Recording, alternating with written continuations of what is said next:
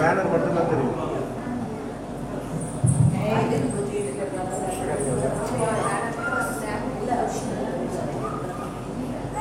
அஸ்ஸலாமு அலைக்கும் வரஹ்மத்துல்லாஹி வபரகாத்துஹு. இன்னல் ஹம்தலில்லாஹி நஹ்மதுஹு வ நஸ்தஈனுஹு வ நஸ்தக்ஃபிருஹு வ நஊது பில்லாஹி மின் ஷுரூரி அன்ஃபுஸினா வ மின் ஸய்யிஆத்தி அஅமாலினா. மை யஹ்தியல்லாஹு ஃபலா முதில்ல லஹு வ மை யுலில்லஹு ஃபலா ஹாதிய லஹு. வ அஷ்ஹது அன் லா இலாஹா இல்லல்லாஹு வஹ்தஹு லா ஷரீக லஹு வ அஷ்ஹது அன்ன முஹம்மதன் அப்துஹு வ ரசூலுஹு. யா அய்யுஹன் நாஸ் இத்தகு ரப்பக்கும் அல்லதி خلقكم من نفس واحدة وخلق منها زوجها وبث منهما رجالا كثيرا ونساء واتقوا الله الذي تساءلون به والأرحام إن الله كان عليكم رقيبا. وإذ قال لقمان لابنه وهو يعظه يا بني لا تشرك بالله إن الشرك لظلم عليم. رب اشرح لي صدري ويسر لي أمري واحلل عقدة من لساني يفقهوا قولي. எல்லாம் அல்ல ஏக இறைவனை பிரார்த்தித்து உட்கார்ந்திருக்கும் நல்லடியார்களே,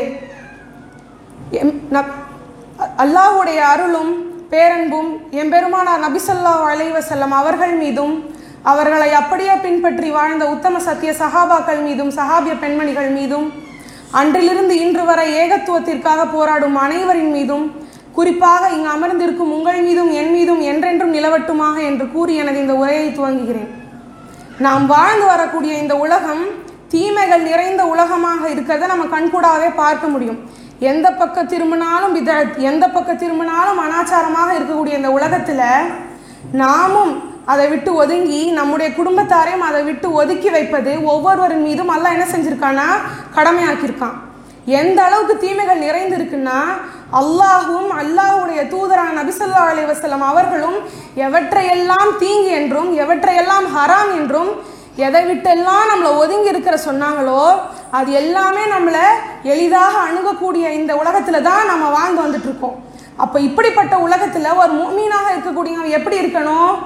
நாமும் அந்த தீமைகள்லேருந்து விலகி இருந்து நம்முடைய குடும்பத்தாரையும் இந்த தீமைகளை விட்டு விலக்கி வைக்கணும். அல்லாஹ் சுப்ஹானஹு வ தஆலா குர்ஆன்ல பேசுறான், யா அய்யுஹல்லதீன ஆமனூ, நம்பிக்கை கொண்டவர்களே, கூ அன்ஃபுஸக்கும் வ அஹ்லீக்கும் நாரா, உங்களையும் உங்கள் குடும்பத்தாரையும் நரக நெருப்பை விட்டு பாதுகாத்துக் கொள்ளுங்கள். வகூது ஹன்னாசு வல் ஹிஜாரா, மனிதர்களும் கற்களுமே அதன் எரிபொருட்களாக இருக்குது. அலைஹ மலாயிகத்து கிலாலுன் ஷிதாத், அதில் கடினமும் வலிமை மிக்க மலக்குமார்களும் இருக்கிறாங்க. லா யஸூனல்லாஹ மா அமரஹும் வ யஃஅலூன மா யுஅமரூன், அவங்க அல்லாஹ் அவர்களுக்கு என்ன நாடினானோ என்னதை ஏவனானோ அதை மட்டுமே செய்வாங்க. அல்லாஹ்வுக்கு அந்த மலக்குமார்கள் என்றும் ஒருபோதும் தீங்கிழைக்க மாட்டாங்க, மாறு செய்ய மாட்டாங்கன்னு அல்லாஹ் தனது திருமறையில பேசுறான். இதுக்கு என்ன அர்த்தம்? அல்லாஹ் என்ன சொல்றான்?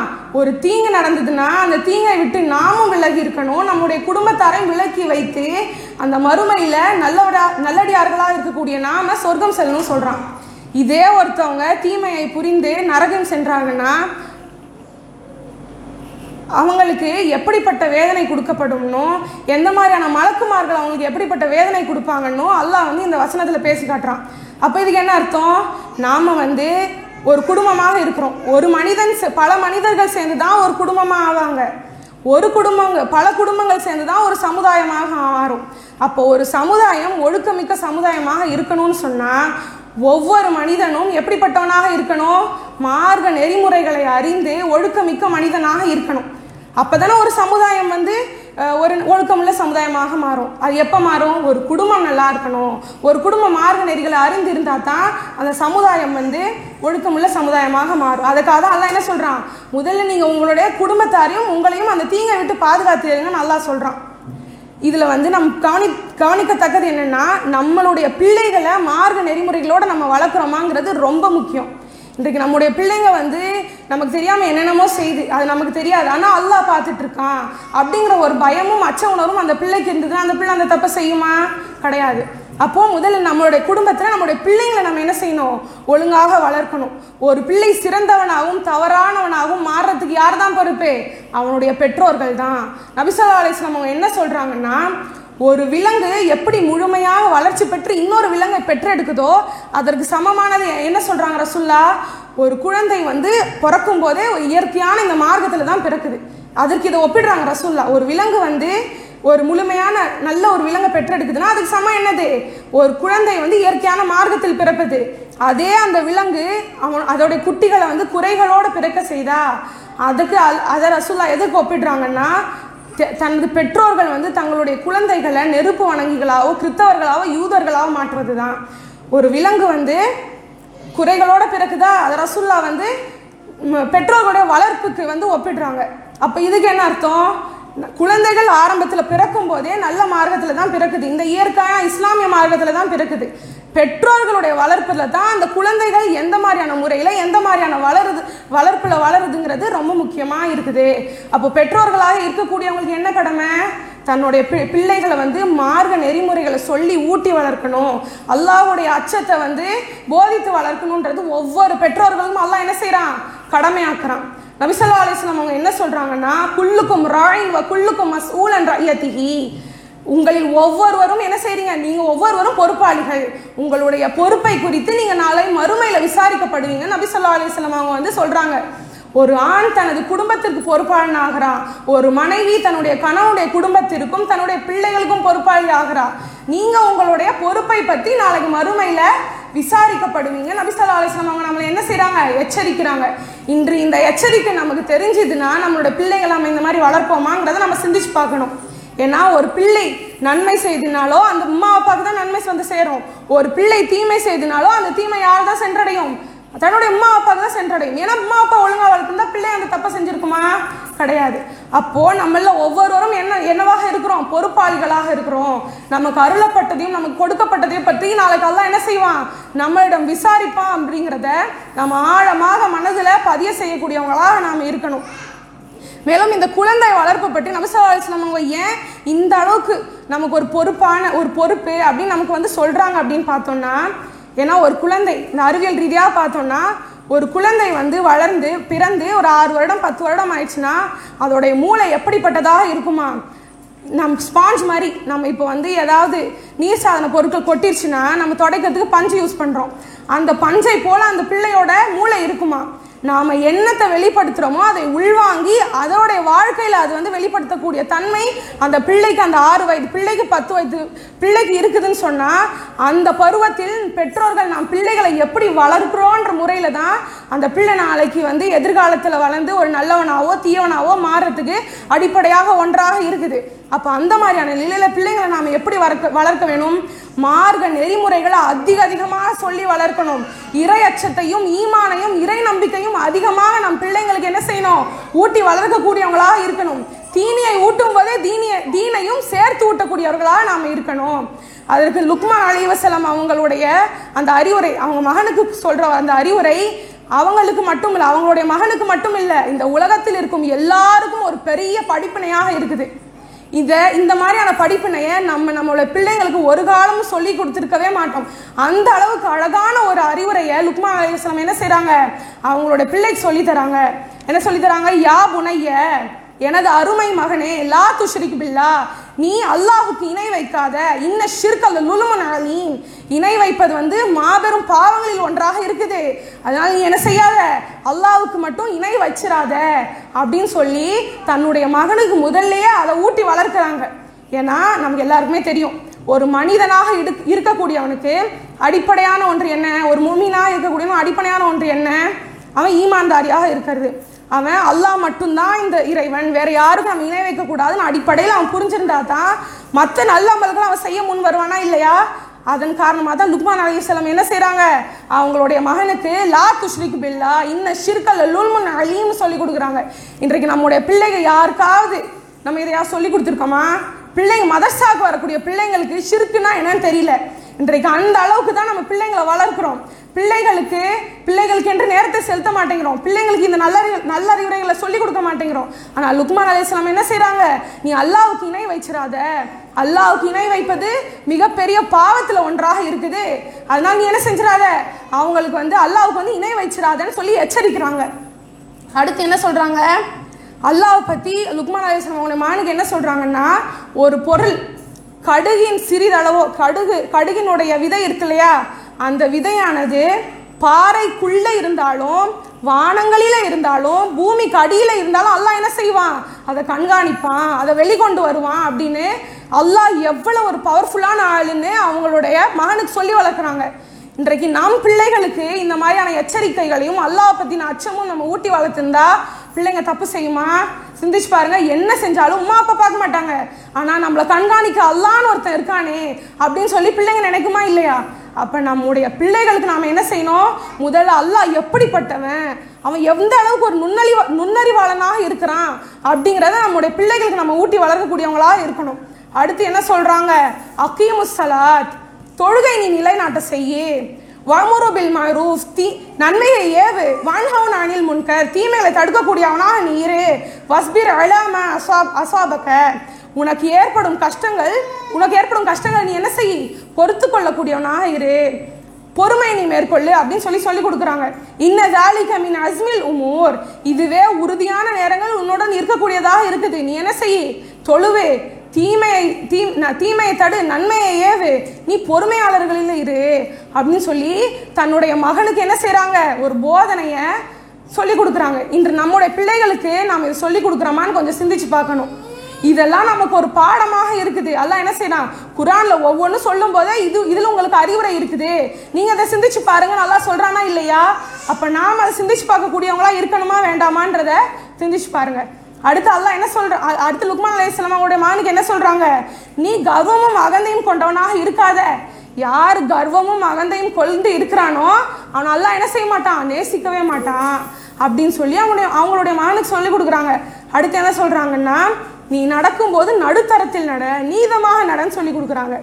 குரல்களை உயர்த்தாத, தாழ்த்திக்கொள்னு சொல்லி கொடுக்குறாங்க. இதெல்லாம் அவங்க மகனுக்கு மட்டும் இல்லை, நம்ம அனைவருக்கும் ஒரு பெரிய போதனையாகத்தானே இருக்குது. அப்போ நம்முடைய பிள்ளைகளுக்கு நாம் என்ன செய்யணும், பிள்ளைங்க வளரும் போதே, சிறு பிராயச்சத்தில் இருக்கும்போதே நம்ம என்ன செய்யணும்னா பிள்ளைங்களுக்கு இதெல்லாம் ஊட்டி வளர்க்கணும். அப்போ தான் பிள்ளைங்க வளர்ந்து இந்த சமுதாயத்தில் நடமாடும் போது ஒரு ஈமான்தாரியாக தக்குவாதியாக வளருவான். அது தெரியாத வளர பிள்ளைங்க இன்னைக்கு எப்படி வளர்றாங்க நம்ம கண்கூடாவே பார்த்துட்டு இருக்கோமா இல்லையா? அப்போது தீமையை இரையச்சத்தை நம்ம போதிக்கும் போது அவன் ஒரு இரையச்சவாதியாக ஆகுறான், செல்ஃப் கான்ஃபிடன்ஸ் அவனுக்கு அதிகமாகுது. அப்போ இந்த மாதிரியான நிலை பிள்ளைங்களுக்கு வருது அப்படின்னு சொன்னால் நம்ம அதை எந்த அளவுக்கு முக்கியத்துவம் கொடுத்து பிள்ளைங்களை வளர்க்கக்கூடியவங்களா இருக்கணும்.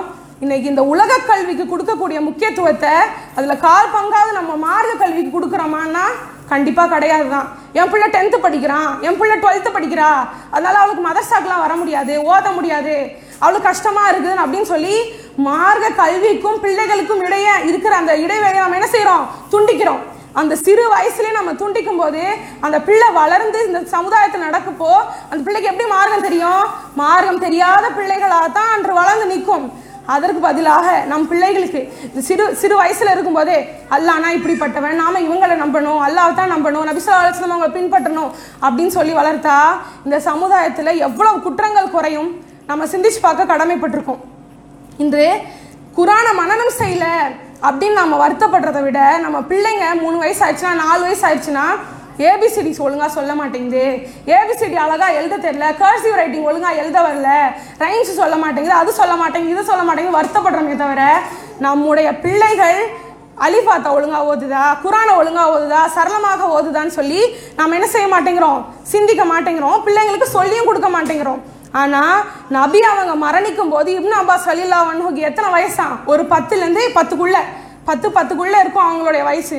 ஆனால் அப்போவே அவங்க எவ்வளோ சூறாக்களை மனனம் செய்திருந்தாங்க, 65 சூறாக்களை மனனம் செய்து கூடியவங்களா அவங்க இருந்தாங்க. அன்று அவர்களாக முடிந்தது, இன்றைக்கு நம் பிள்ளைகளால் ஏன் முடியல? ஏன்னா அவங்க பெற்றோர் வளர்த்த விதம் அப்படி, நாம் நம் பிள்ளைகளை வளர்க்கிற விதம் அப்படி. நம்ம சிந்திச்சு பார்க்கணுமா இல்லையா? ஒரு 10 வயசு பையன் 65 சூறா மனப்பாடம் பண்ணிட்டானா சுப்ஹானல்லாஹ், அது எவ்வளோ பெரிய விஷயம். இன்றைக்கி நம்ம பிள்ளைகளுக்கு அதெல்லாம் முடியுதா?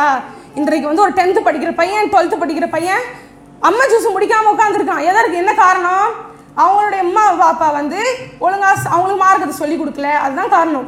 நாளைக்கு பிள்ளைங்க எல்லாம் கூப்பிட்டு கேட்க மாட்டான், நீ ஏன் சூறா படிக்கல, நீ ஏன் அம்மா ஜூஸ் முடிக்கல, நீ ஏன் குரானை ஒழுங்காக ஓதலன்னு. உம்மா பாப்பாவை தான் முதல்ல அல்லாஹ் கேட்பான், உங்களுக்கு நான் இதை பொறுப்பாக கொடுத்துருந்தேனே, உங்கள் பொறுப்பை நீங்கள் எதற்கு சரியாக பார்க்கல, உங்கள் பொறுப்பை நீங்கள் எதுக்கு சரியாக கடைப்பிடிக்கலாம் அல்லாஹ் சுப்ஹானஹு வ தஆலா நாளைக்கு நம்ம கேட்பான். நம்ம அதுக்கு பதில் வச்சுருக்கோமா? கொஞ்சம் சிந்திச்சு பார்க்கணும். நாம் பிள்ளைங்களுக்கு கொஞ்ச நேரம் ஒரு மணி நேரம் பிள்ளைங்களுக்கு சூறா, ஒரு சின்ன சூறாலேருந்து டெய்லி 2 வசனம் 3 வசனம் மனப்பாடம் பண்ணி கொடுத்தா பிள்ளைங்க எந்த அளவுக்கு மனப்பாடம் பண்ணும். நான் ஏற்கனவே சொன்ன மாதிரி 6 வயசுலேருந்து 10 வயசு வரைக்கும் பிள்ளைங்களுடைய மூளை என்பது ஒரு ஸ்பாஞ்ச் மாதிரி. ஸ்பாஞ்ச் எப்படி தண்ணியை ஈஸியாக உறிஞ்சிக்குதோ பிள்ளைங்களோட மனநிலையும் பிள்ளைங்களோட மூளையும் ஈஸியாக நம்ம சொல்லிக் கொடுக்கறது வந்து புரிஞ்சுக்கும். அப்போ அந்த மாதிரியான பருவத்தில் தான் நம்ம இன்னும் அதிகமாக பிள்ளைங்களுக்கு அடிப்படையான விஷயங்களை சொல்லிக் கொடுக்கணும். அப்போ தான் வளர வளர இதுக்கும் மேலே இதுக்கும் கஷ்டமாக என்னென்ன இருக்கோ அந்த பிள்ளைங்க அதை புரிஞ்சுக்க ஆரம்பிக்கும். சமுதாயத்தில் ஒரு ஈமான்தாரியாக நடமாட ஆரம்பிக்கும்.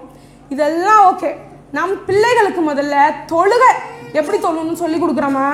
இன்றைக்கு மதர்சாவுக்கு வரக்கூடிய பிள்ளைங்க பருவ வயது அடைந்த பிள்ளைங்களாக இருந்தாலும் ஒழுங்காக தொழுகிறாங்களா? அத்தையாத்தில் ஒழுங்காக உட்காரது கிடையாது, அமர்வில் சரியாக உட்காரது கிடையாது, தக்பீர் சரியாக கட்டுறது கிடையாது, கடன்னு தொழுதுட்டு போயிடுறாங்க. அப்போ இந்த மாதிரி தொழுதா என்ன மாதிரியான அமல்கள் நன்மைகள் பிள்ளைங்களுக்கு கிடைக்கும்? ஏன் இந்த பிள்ளைங்க இந்த மாதிரி செய்யுதுன்னு பார்த்தா அம்மா அப்பா சரியாக சொல்லி கொடுக்கல. பருவ வயது அடைந்த பிள்ளைங்களாக இருந்தாலும் பெரியவங்களாக இருந்தாலுமே நாமளே முதல்ல என்ன செய்யணும்? ஃபஜர் தொழுகை ஒழுங்காக தொழுகிறோமா? கிடையாது. என் கணவருக்கு ஆஃபீஸ் வந்து 7 மணிக்கு தான், 6:30 மணிக்கு தான், நான் 5:30 மணிக்கு எழுந்து தொழுந்தாவே போதும், நான் அப்போவே வந்து தொழுதுட்டு வேலை பார்க்கறதுக்கு அப்போ தான் எனக்கு வசதியாக இருக்கும்னு சொல்லி நாம் என்ன செய்கிறோம்? ஃபஜர் தொழுகையை தட்டி கழிக்கிறோம். இது எவ்வளோ பெரிய ஒரு குற்றமாக இருக்குது. அந்த நாளுடைய ஆரம்ப தொழுகையே நாம் இப்படி செய்கிறோன்னா மற்ற தொழுகையில் நாம் எப்படி ஒழுங்காக தொழுவோம்? நாம் என்ன செய்கிறோமோ பிள்ளைங்க அதை பார்த்து தான் செய்யும். ஒரு 3 வயசு பிள்ளையாக இருக்கக்கூடியது அம்மா அப்பா சரியாக தொழுதா தான் பக்கத்தில் போய் நின்று தொழுவோம். அதற்கு ஆர்வம் வரும். அம்மா அப்பாவே அது சரியாக செய்யலைங்கும் போது பிள்ளைகளுக்கு எப்படி அது வந்து ஒரு ஆர்வம் வரும்? அப்போ தான் பிள்ளைங்க ஆர்வம் வராத பிள்ளைங்க எப்படி பிற்காலத்தில் தொழுவுன்னு பிள்ளைங்களை போட்டு திட்டினா பிள்ளைங்க எப்படி தொழுவோம்? ஆரம்பத்தில் நம்ம விட்டுட்டோம். அதுக்கப்புறம் ஒரு 10-15 வயசு ஆகிட்ட பிறகு நீ தொழுது தான் ஆகணும், அந்த பிள்ளைக்கு போய் பயான் பண்ணாத பிள்ளைங்க என்ன புரியவா செய்யும்? ஆரம்பத்திலே நம்ம விட்டுட்டோம். அப்போ ரசூல் ஸல்லல்லாஹு அலைஹி வஸல்லம் என்ன செய்கிறாங்கன்னா, ஜெய்னப் அவங்களுடைய மகள், ஜெய்னப் யார்? ரசூல்லாவுடைய மகள், அவங்களுடைய மகள், அதாவது ரசூல்லாவுடைய பேத்தி உமாமா அவர்களை ரசூல்லா தொழுவும் போது தோளில் சுமந்து தொழக்கூடியவங்களாக இருந்தாங்க. இப்படி தக்பீர் கட்டி நிற்கும் போது கையில் வச்சு நின்று தொழுதாங்களாம். அவங்க வந்து ருக்கு செய்யும்போது சஜ்தா செய்யும்போது கீழே இறக்கி விட்டுட்டு திரும்பியும் தூக்கி எழுந்து தோளில் வச்சுக்கிட்டாங்களாம். அப்போது ஒரு 2 வயசு பிள்ளைக்கு 2.5 வயசு பிள்ளைக்கு தொழுவ என்ன அவசியம், என்ன கட்டாயம், ஏன் ரசூல்லா இது பண்ணாங்க? அப்போ அதிலிருந்தே ஆரம்பிச்சாதான் பிள்ளைங்களுக்கு அது பழகக்கூடியதாக இருக்குது.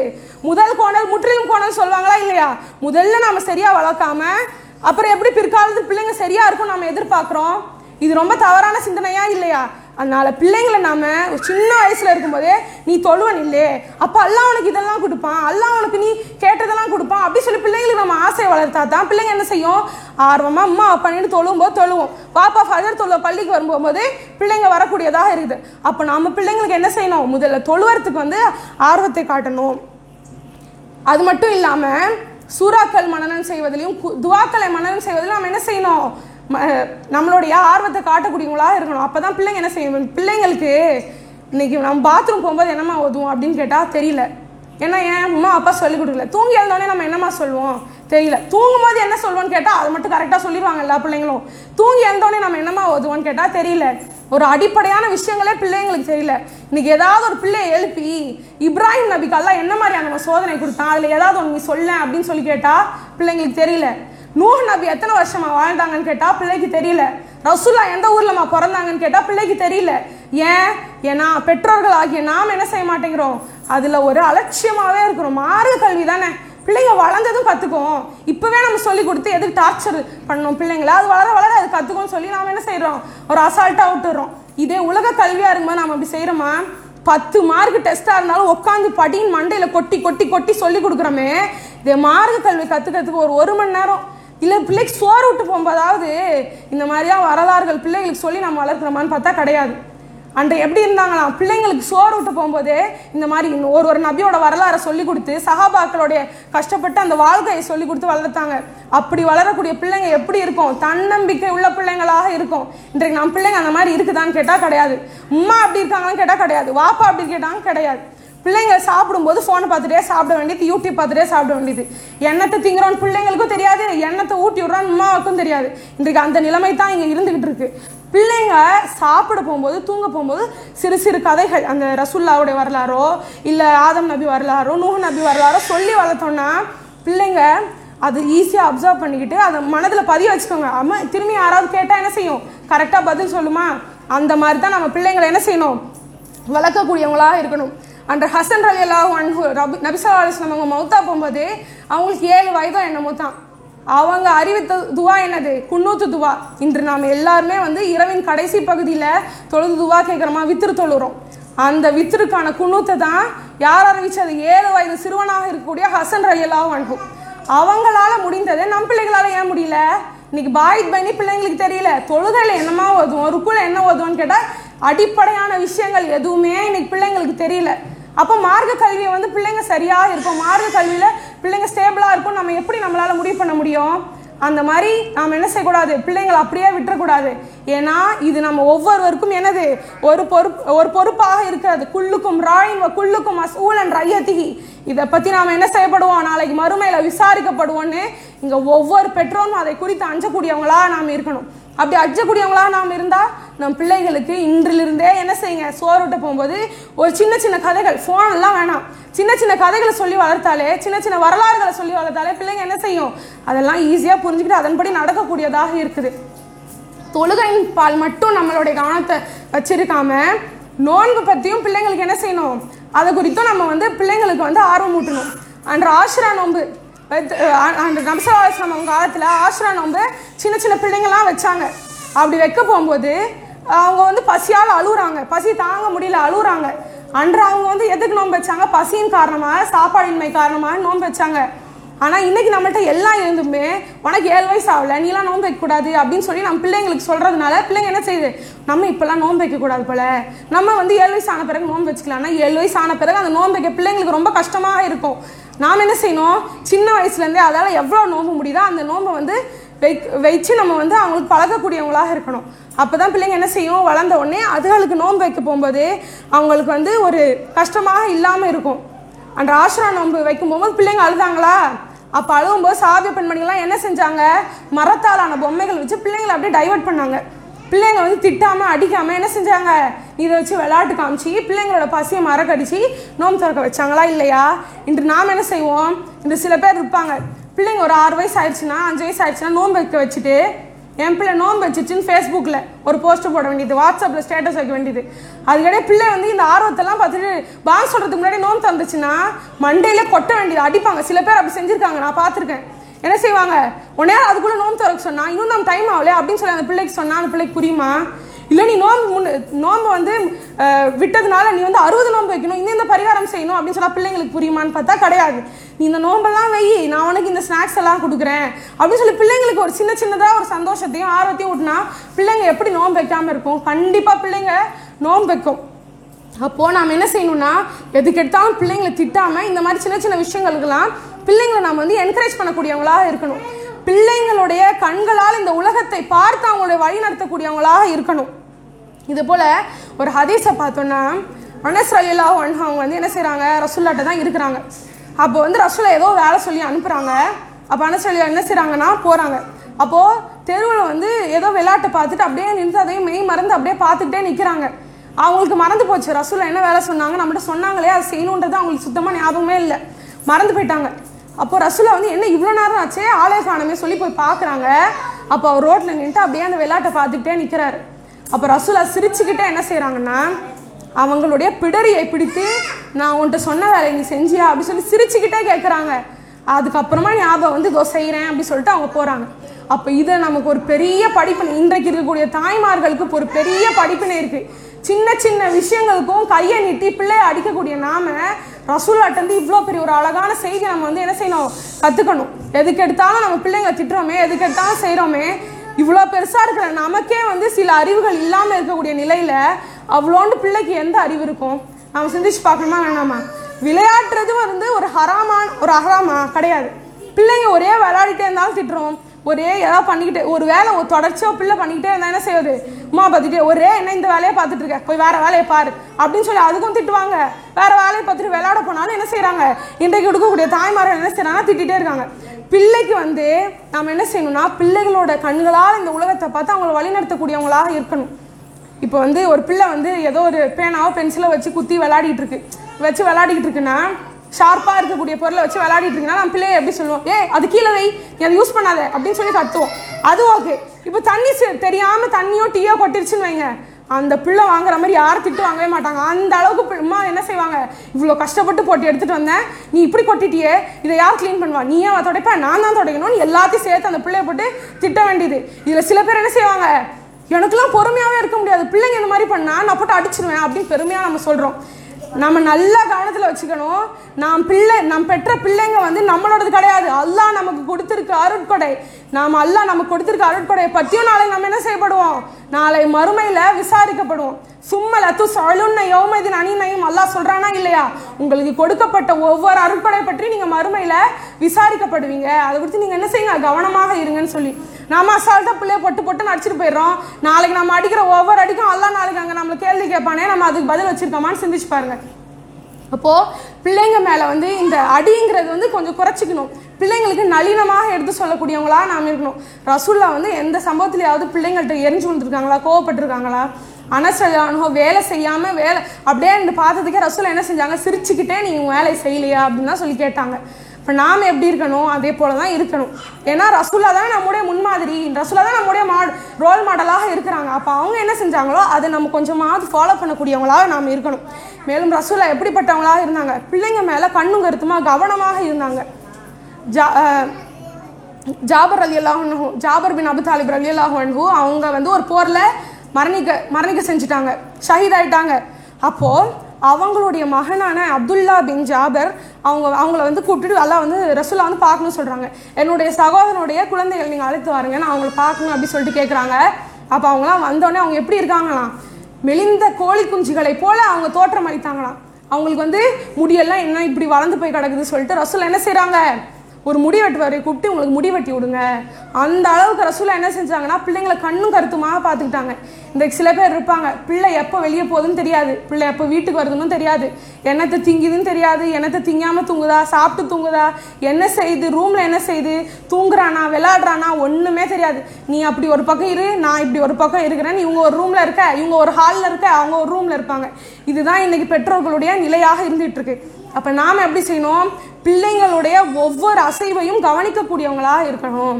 ஏன்னா அது நமக்கு என்னது, ஒரு பொறுப்பாக இருக்குது.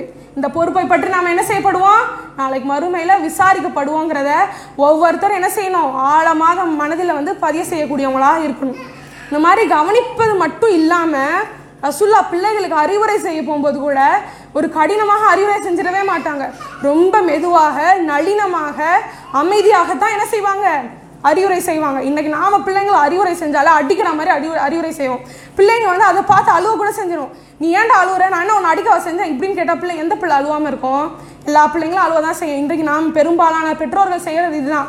கண்டிக்கிறோன்ற பேரில் பிள்ளையை கூப்பிட்டு திட்டி விடுறது, அப்படியே அழுகுறானா நான் அடிக்கவே இல்லை, அவனாக தான் அழுதுகிட்டு கிடக்குறான் அப்படின்னு சொல்ல வேண்டியது. இன்றைக்கு நம்ம வீட்டில் நிறைய பேர் வீட்டில் இது நடக்குதா இல்லையா? ரசூலா என்ன செய்கிறாங்க, உமர் பின் அபி சலமா, அதாவது உம்மு சலமா அவங்களுடைய மகனாக இருக்கக்கூடிய உமர் பின் அபி சலமா, இவர் வந்து உம்மு சலமாவுடைய முதல் தாரத்துக்கு பிறந்த ஒரு குழந்தை. அப்போ ரசூல்லா வந்து வீட்டுக்கு வர போகும்போது, உம்மு சலமாவோட வீட்டுக்கு வரும்போது அவர் என்ன செய்கிறாரு, உமர் பின் அபி சலமா வந்து சாப்பிட்டுக்கிட்டு இருக்காரு. அப்போ அவருடைய கை என்ன செய்யுதுன்னா அப்படியே தட்டில் வந்து இப்படி விளையாடிக்கிட்டே சரியாக சாப்பிடல, கீழே சிந்தி சாப்பிட்றாரு. அப்போ ரசூல்லா என்ன செய்கிறாங்க, கோவப்பட்டு நீ என்ன இப்படிலாம் சாப்பிட்ற, இப்படிலாம் சாப்பிடக்கூடாது, இதெல்லாம் ஹராம் அப்படின்னு சொன்னாங்க. பிள்ளைக்கு புரியுமா, கிடையாது. அவங்க என்ன செய்கிறாங்க, பக்கத்தில் அமைதியாக வந்து உட்காந்து நீ பிஸ்மில்லா சொல்லி சாப்பிடு, அல்லாஹ்வுடைய பெயரை சொல்லி நீ சாப்பிடு, வலது கையால் நீ சாப்பிடு, பக்கத்தில் இருக்க அருகில் இருக்க உணர்வை நீ எடுத்து சாப்பிடு அப்படின்னு சொல்லி ரொம்ப பொறுமையாக என்ன செய்கிறாங்க, அவருக்கு அறிவுரை சொல்கிறாங்க. அதுலேருந்து அவர் சொல்கிறாரு, நபி அன்னைக்கு எனக்கு கற்றுக் கொடுத்ததை போல் வேறு யாரும் கற்றுக் கொடுக்கல, அன்றிலிருந்து நான் வந்து என்னோட காலம் ஃபுல்லாக நான் வந்து என்ன செய்கிறேன், அந்த பழக்கத்தை விட்டு நான் வந்து வெளியே வரவே இல்லை, அந்த பழக்கத்தை தான் நான் வந்து இன்னை வரைக்கும் வந்து ஃபாலோ பண்ணிட்டு வரேன் அப்படின்னு சொல்லிட்டு சொல்கிறாங்க. அப்போ இந்த மாதிரியான விஷயங்கள் பிள்ளைங்களுக்கு நாம் என்ன செய்யணும், பொறுமையாக எடுத்து சொல்லணும். இப்போது சில இடம் ஸ்கூலுக்கு போயிட்டு வருது, மதரசாக்கு போயிட்டு வருது, விளையாடிட்டு வருதுன்னா பிள்ளைங்க சில டைம் கீழே விழுந்துரும், காலில் ரத்தம் வருமா, நாம் என்ன செய்வது, நல்லா போய் விழுந்தியா நீயே சமாளிச்சுக்க, நீயே போய் தொடச்சிக்க அப்படின்னு சொல்லி நாம் என்ன செய்வோம், விட்டுருவோம். ஆனால் நம்ம என்ன செய்யணும், பிள்ளைங்களை கூப்பிட்டு இது அல்லாஹ் இப்போ நாடி இருக்கான் போல, அழுவாத, நீமே வந்து கவனமாக விளையாடுன்னு சொல்லி பொறுமையாக சொல்லி கொடுக்கக்கூடியவங்களாக நாம் இருக்கணும். அதுக்கு பதிலாக நாம் என்ன செய்யணும், பிள்ளைங்களுக்கு இப்படி எரிஞ்சு விழுந்தா ஆல்ரெடி அங்கே வழியில் ரத்தம் ஊற்றிக்கிட்டு இருக்கு, அம்மாவும் அப்பா இப்படி திட்டுறாங்கன்னா பிள்ளை என்ன செய்யும், அதையே உட்காந்து அழுதுகிட்டே நினச்சிக்கிட்டே தான் உட்காந்துருக்கும். நாம் வந்து அடிப்பட்டாலும் இவங்க நமக்கு சப்போர்ட் பண்ண மாட்டாங்க போல அப்படின்னு தான் நினச்சிக்கும். சில டைம் பிள்ளைங்க என்ன செய்யும், ஸ்கூலுக்கு போயிட்டு வந்து நல்ல மார்க் வாங்கிட்டு டெஸ்ட் பேப்பர் எடுத்துகிட்டு வந்து கொடுத்துட்டு ஒரே அதை பற்றியே பேசிகிட்டே இருப்பாங்க. ஏன்னா பிள்ளைங்களுக்கு அது ஒரு பெரிய விஷயம். கஷ்டப்பட்டு படித்து நிறைய மார்க் வாங்குதுன்னா சும்மாவா, அவங்க வந்து அந்த மாதிரி அதை பற்றியே பேசிட்டு அம்மா அப்பாட்ட சொல்லும்போது என்ன செய்வாங்க, சும்மா இதே பேசிகிட்டு இருக்காது, போய் வேறு வேலையை பார் அப்படின்னு சொன்னால் பிள்ளைங்க என்ன நினைக்கும், நம்முடைய கஷ்டத்துலேயும் நமக்கு சப்போர்ட் பண்ண மாட்டாங்க, நம்ம நல்ல பேர் வாங்கிட்டு வந்தாலும் இவங்க என்ன செய்ய மாட்டாங்க, சப்போர்ட் பண்ண மாட்டாங்க, விரக்தி அடைஞ்சிடும், ஃப்ரஸ்ட்ரேட் ஆகிடும். அதனால் நம்ம என்ன செய்யணும், பாராட்ட வேண்டிய விஷயத்தில் பிள்ளைங்களை வந்து கண்டிப்பாக பாராட்டியே ஆகணும். சரிம்மா இனிமேல் இன்னும் நல்லா படிக்கணும், இன்னும் அடுத்த டெஸ்ட்லையும் இதே மாதிரி மார்க் வாங்கணும்னு பிள்ளைங்களுக்கு வந்து ஒரு ஊக்கத்தை கொடுக்கணும். அப்போது இந்த மாதிரியான நிலைகளில் நாம் இருந்தால் தான் பிள்ளைங்க என்ன செய்யும், எது நடந்தாலும் அம்மா அப்பா சரி அம்மாவும் அப்பா நமக்கு சப்போர்ட் பண்ண வருவாங்க, நம்ம என்ன பிரச்சனைனாலும் அம்மாட்டையும் வாப்பாட்டையும் சொல்லலாம் அப்படின்னு சொல்லி பிள்ளைங்க வந்து அமைதியாக இருந்து அப்புறமா வந்து என்ன பிரச்சனை நடந்தாலும் அம்மாக்கிட்டையும் வாப்பாக்கிட்டையும் வந்து ஷேர் பண்ணக்கூடிய பிள்ளைங்களாக இருக்குது. அப்போ இது மட்டும் இல்லாமல் முக்கியமாக என்ன நம்ம வந்து கவனிக்கணும்னா, பிள்ளைங்களுடைய விஷயத்தில் நாம் என்ன செய்யணும், நீதி செலுத்தக்கூடியவங்களாக நாம் இருக்கணும். இன்றைக்கு பெரும்பாலான வீட்டில் இது கிடையாது. ஒரு வீட்டில் ஆம்பளை பிள்ளையோ பொம்பளை பிள்ளையோ இருந்துச்சுன்னா பாப்பாக்கு யார் சப்போர்ட் பண்ணுவா, பொம்பளை பிள்ளை, அம்மாவுக்கு யார் சப்போர்ட் பண்ணுவா, ஆம்பளை பிள்ளை. இப்போ இவங்க 2 பேருக்கும் நடுவில் கிளாஷ் ஆகிடுச்சுன்னா யாருக்கு சண்டை வரும், அம்மாவுக்கும் பாப்பாவுக்கும் சண்டை வரும். இந்த மாதிரியான நிலை தான் இன்றைக்கி இருந்துகிட்டு இருக்கு. பிள்ளைங்க மேலே பாசம் இருக்கும், அம்மாவுக்கு பொம்பளை பிள்ளை மேலேயும் பாசம் இருக்கும், ஆனால் சப்போர்ட் யார் அதிகமாக பண்ணுவா, ஆம்பளை பிள்ளைங்களுக்கு. அதனால் என்ன செய்வாங்க, ஆம்பளை பிள்ளை எது கேட்டால் நான் வாங்கி கொடுத்துருவேன், பொம்பளை பிள்ளைக்கு நான் எதுக்கு வாங்கி கொடுக்கணும், அவள் இன்னொரு வீட்டுக்கு போகிறவ நான் எதுக்கு வாங்கி கொடுக்கணும் அப்படின்னு சொல்லுவாங்க. ஆம்பளை பிள்ளையாக இருக்கக்கூடியவனுக்கு இவன் வந்து என்ன வச்சு காப்பாற்றுவான் அப்படின்னு சொல்லி அந்த மாதிரி பேசக்கூடிய பெற்றோர்களும் இருக்காங்க. ஆனால் நம்ம என்ன செய்யக்கூடாது, அந்த மாதிரி நம்ம என்றுமே செய்யக்கூடாது. இப்போ இன்னொரு வீட்டில் 2 பொம்பளை பிள்ளைங்க இருந்துச்சுன்னா நாம் என்ன செய்வோம், ஒரு பெரிய மூத்த பிள்ளையை நாம் என்ன செய்வோம், திட்டிக்கிட்டே இருப்போம், இவன் என்ன வேலை செய்ய மாட்டேங்கிறா, அது செய்ய மாட்டேங்கிறா, இது செய்ய மாட்டேங்கிறா, எப்போ பார்த்தாலும் குறை.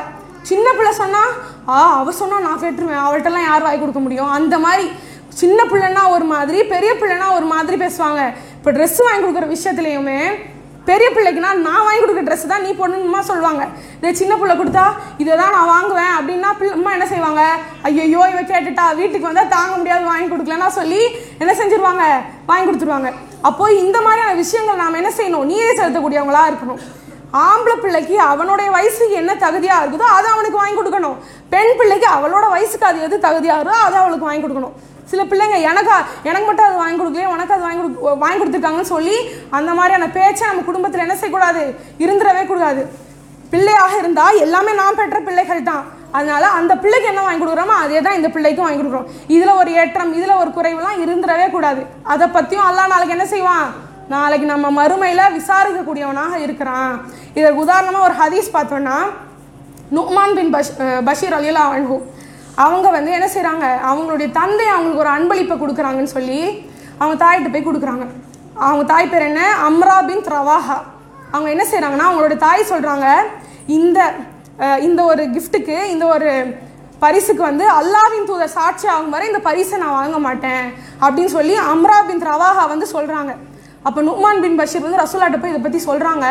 அப்போ ரசூலா என்ன செய்கிறாங்கன்னா, அவங்க தந்தையை கூப்பிடுறாங்க, நுஅ்மான் பின் பஷீரோட தந்தையை கூப்பிட்டு இந்த மாதிரி கேட்குறாங்க, நீங்கள் வந்து இவனுக்கு பரிசு, அவங்களோட பேர குழந்தை. இந்த சம்பவம் நம்ம பெரும்பாலான கேள்விப்பட்டிருக்கக்கூடிய சம்பவம் தான். என்ன செய்வாங்க, பைத்துல் மால் பொது சொத்தாக இருக்கக்கூடிய அங்கே வந்து பேர்ச்சம்பழங்கள் வந்து குவிந்து கிடக்கும். அப்போது ஹசன் ஹுசைன் ரலியல்லாஹு அன்ஹு அவங்க வந்து விளையாடிக்கிட்டு இருப்பாங்க. அப்போ அவற்றில் ஒருவங்க வந்து என்ன செய்வாங்க, ஒரு பேர்ச்சம்பழத்தை தெரியாமல் எடுத்து வாயில் போட்டுருவாங்க. சின்ன பிள்ளைக்கு அது என்ன தெரியும், அது வந்து நம்ம பிறருக்கு கொடுக்கக்கூடியதா இல்லை வந்து சதக்காவான்னு பிள்ளைங்களுக்கு தெரியாது.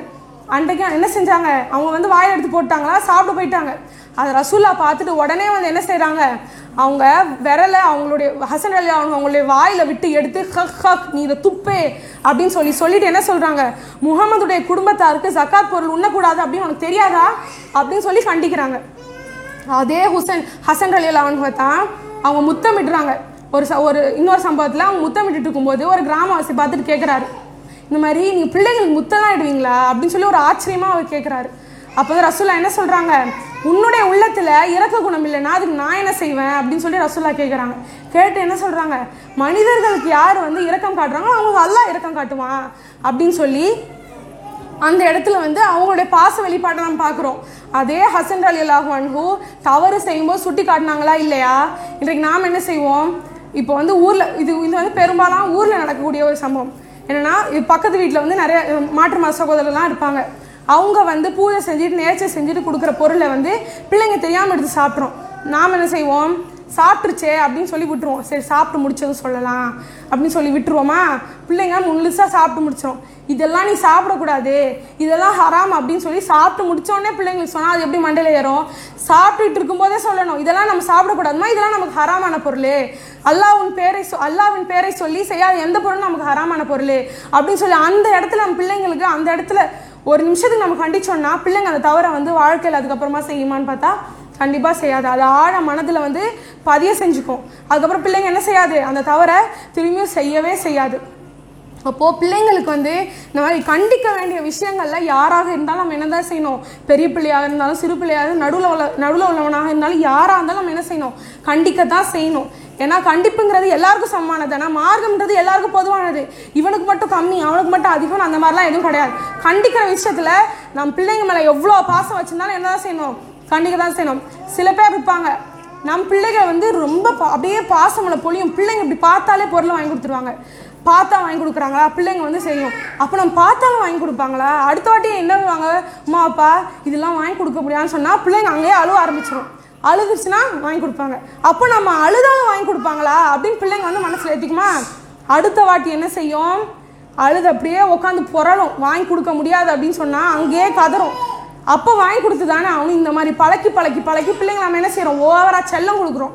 இந்த மாதிரி ஓவராக செல்லம் கொடுக்கும்போது பிற்காலத்தில் அவன் எந்த தப்பையும் செய்யறதுக்கு துணிவான். நமக்கு அடையணும், ஒரு பொருள் அடையணும், ஒரு பொருள் வேணும் அப்படின்னா அவர் கொலை செய்யக்கூட அவன் என்ன செய்ய மாட்டான், தயங்காத பிள்ளையாக தான் அவன் வந்து வளர செய்வான். அப்போ நாம் என்ன செய்யணும், பிள்ளைங்க கேட்ட உடனேலாம் எல்லாத்தையும் வாங்கி கொடுத்துடக்கூடாது. அதுக்கு நேரமும் காலமும் கரெக்டாக வரும்போது அந்த நேரத்தில் அந்த பிள்ளைக்கு பொருளை வாங்கி கொடுத்தா சரியாக இருக்குமா, அப்போ தான் நம்ம அதை செய்யணும். ஓவராக நம்ம செல்ல கொடுக்குறோன்ற பேரில் கேட்குற எல்லாத்தையும் வாங்கி கொடுத்துட்டா பிள்ளைங்க எப்படி உருப்பிடாமல் தான் போகும். நாம் என்ன செய்யணும்னா பாசத்தை அதிகமாக கொட்டி பிள்ளைங்க என்ன தப்பு செஞ்சாலும் அது சரியாக்கிறதுக்கு நம்ம பார்க்கக்கூடாது. பிள்ளைங்க தப்பு செய்தா அந்த இடத்துலையே யாராக இருந்தாலும் கண்டிக்க செய்யணும். சிலது வந்து பிள்ளைங்க வந்து சண்டை போட்டு இவனுக்கு மண்டையில் ரத்தம் வந்துருச்சா அவ்வளோதான், அவங்கம்மா வந்துடுவாங்க. என் பிள்ளை எப்படி உன் பிள்ளை அடிக்கலாம், உன் பிள்ளை அடிச்சதுனால தான் என் பிள்ளை மண்டையில் ரத்தம் வருது, உன் பிள்ளை கூட சேர்ந்தாண்டி என் பிள்ளை கெட்டு போகிறான் இப்படின்னு சொல்லி நான் பிள்ளை ஒழுங்காக வளர்த்துருக்க மாட்டோம். இதுதான் சாக்குன்னு சொல்லி என் பிள்ளைய நான் ரொம்ப சூப்பராக வளர்த்துருக்கேன், அவனை உத்தமனாக வளர்த்துருக்கேன், அவன் எவ்வளோ நல்லா தெரியுமா, அப்படி ஆக்கும் இப்படி ஆக்கும் நம்ம என்ன செய்வோம்னா பிள்ளைங்க அந்த இடத்துல ரொம்ப வந்து புகழக்கூடியவங்களாக இருக்கிறோம். அப்போ பிள்ளைங்க என்ன செய்யும், நாம் என்ன தப்பு செஞ்சாலும்மா அப்போ நமக்கு சப்போர்ட் பண்ணுவாங்களா, சரி ஓகே அப்போ நம்ம என்ன தப்புன்னா செய்யலாம், எது செஞ்சாலும் அம்மா அப்பா நமக்கு என்ன செய்வாங்க, கூட தான் நிற்பாங்க, சப்போர்ட்டுக்கு தான் வருவாங்க சொல்லி பிள்ளைங்களுக்கு அந்த இடத்துல வந்து அம்மா அப்பா மேலே ஓகே நம்ம என்ன செஞ்சாலும் கண்டுக்க மாட்டாங்க போல ஒரு அலட்சிய போக்கு வந்துடும்.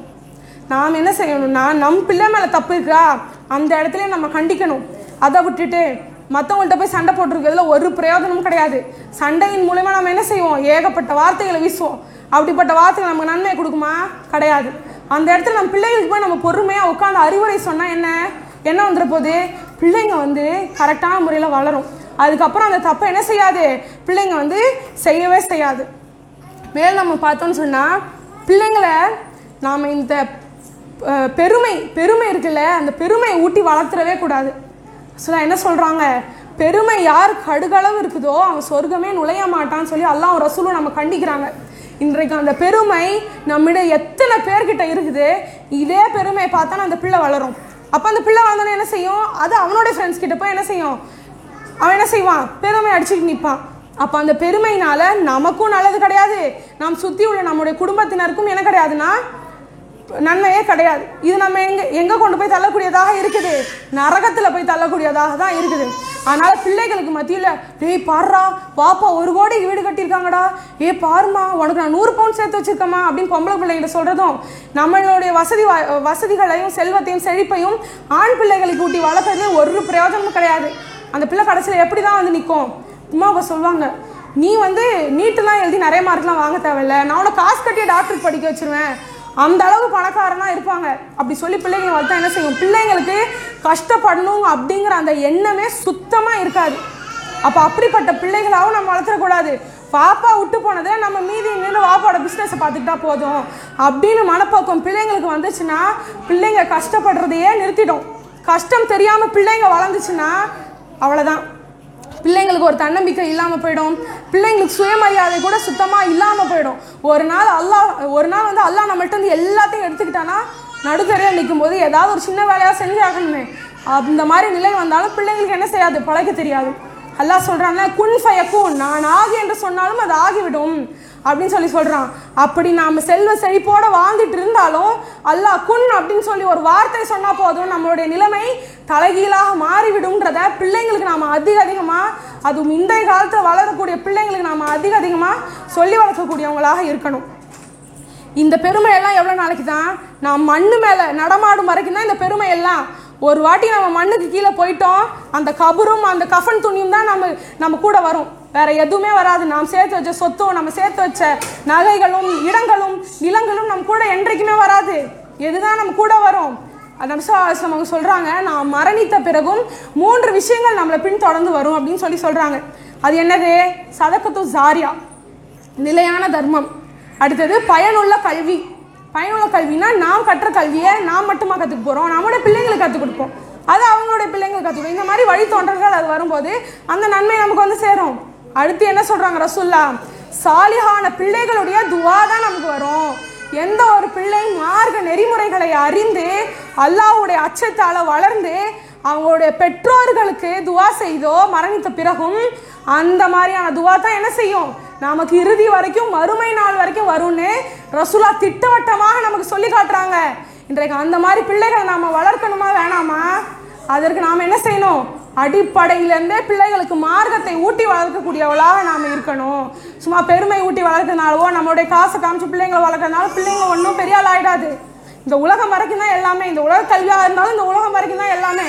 நாளைக்கு மறுமைன்னு வந்துட்டு சொன்னால் அந்த அல்லாஹ் மேலே வைத்திருக்க நம்ம வைத்திருக்கக்கூடிய ஈமானும் நம்ம செய்த நல்ல அமல்களும் பயனுள்ள கல்வியும் சதகத்து ஜாரியாவும் சாலிஹான பிள்ளைங்களுடைய துவாவும் தான் நம்ம கூட வரும் அப்படின்னு ரசூலா சொல்லிட்டாங்க. அப்போ நம்முடைய பிள்ளைங்களை அந்த அளவுக்காக நம்ம வளர்த்து விடணும். சாலிஹான பிள்ளைங்களுடைய துவானா சும்மாவா? இந்த எவ்வளோ பேர் உம்மா பாப்பா வந்து தௌஹீதில் இருப்பாங்க, மார்க்கம் தெரிந்திருப்பாங்க, பிள்ளைங்க என்ன செய்யும்? மார்க்கம் தெரியாமல் இருக்கும். அந்த மாதிரியான பிள்ளைங்களையும் நம்ம வளர்த்துடக்கூடாது.